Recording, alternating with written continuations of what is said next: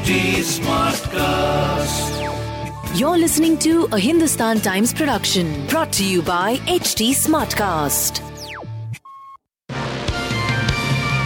Hello, these are the top news for the day. UK leadership contender Rishi Sunak indicated that if he lost the election race to Conservative rival Liz Truss, he would not serve in her government if she becomes the Prime Minister next month. One thing I have reflected on quite a bit being in government, in cabinet the last few years, you really need to agree with the big things, the former Chancellor, who is expected to lose the Tory party leadership contest, told BBC Radio 2 on Monday. Because it's tough, as I found out, when you don't, and I wouldn't want to end up in a situation like that again.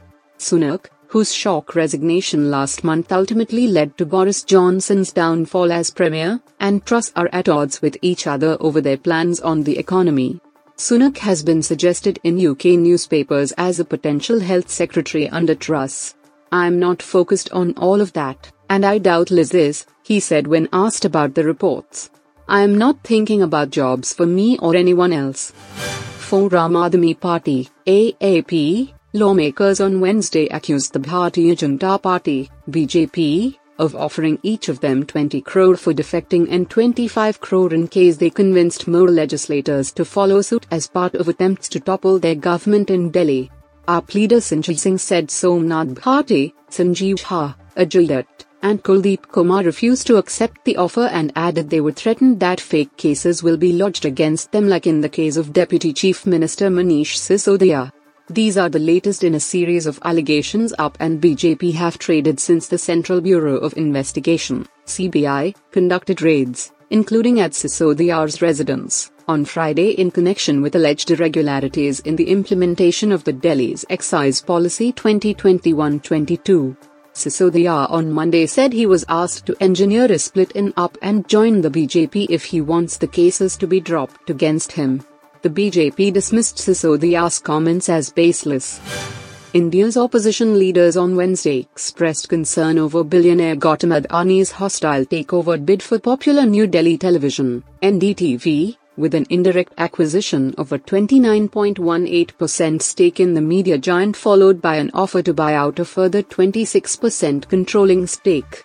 In an obvious reference to Gautam Adani, who has a decades-long relationship with Prime Minister Narendra Modi, senior Congress leader Jairam Ramesh said the hostile takeover bid of well-known TV news network by Prime Minister's Khas Dost, special friend, is a brazen move to control and stifle any semblance of an independent media.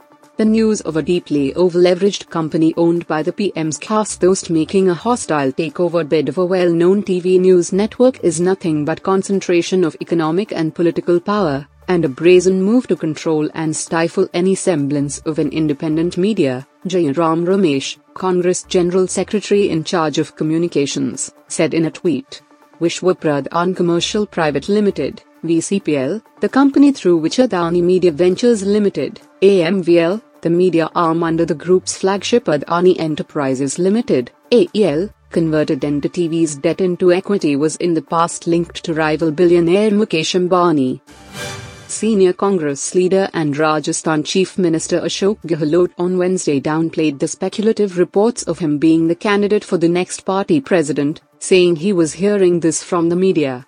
On Tuesday, Congress interim President Sonia Gandhi met Gehlot ahead of the announcement of its final schedule to elect a new party chief by September 21, sparking buzz about the Rajasthan Chief Minister being the front-runner after Rahul Gandhi denied to take back the reins of the grand old party. Several media reports claim that Sonia Gandhi, who's not keen to continue as interim chief due to health issues, on Tuesday urged Gehlot to take over. I am hearing this from the media.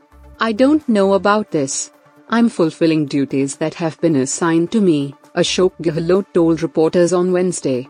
Meanwhile, the Congress General Secretary in charge of organization, K.C. Venugopal, informed that a virtual meeting of the Working Committee will be held on Sunday to approve the schedule for party president election. Sonia Gandhi will preside over the CWC meeting. A virtual meeting of the CWC will be held on the 28th of August, 2022 at 3:30 p.m. to approve the exact schedule of dates for the election of the Congress President. Congress President SMT Sonia Gandhi will preside over the CWC meeting, the Rajya Sabha member tweeted. The Indian security agencies have asked their Russian counterparts, the FSB, to provide access to detained Islamic State suicide bomber who was planning to target India's ruling leadership for insult to profit. The Russian Federal Security Service detained Uzbek national Mushrab Konasmov for trying to target India after being initiated into the ultra-conservative Sunni terrorist group, Islamic State, by one Yusuf Tajiki through Islamic radicalization in April 2022. According to his confession, he underwent special suicide bomber training in Turkey, the hotbed of Islamic jihadists, and arrived in Russia to leave for India. The logistics and explosives were to be provided by some persons in India for the targeted attack.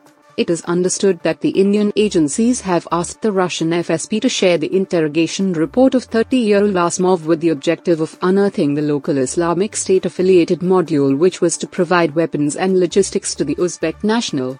India, on its part, has been on high alert since now suspended BJP spokeswoman Nupur Sharma made remarks on the prophet during a TV debate. The suicide bomber claimed that he had been radicalized in person in Turkey as well through Telegram online platform for targeting India. You were listening to the HT Daily News Wrap, a beta production brought to you by HT Smartcast. Please give us feedback on Instagram, Twitter and Facebook at HT Smartcast or via email to podcasts@hindustantimes.com. Until next time.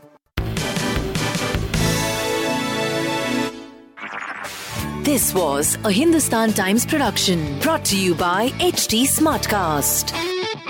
HT Smartcast.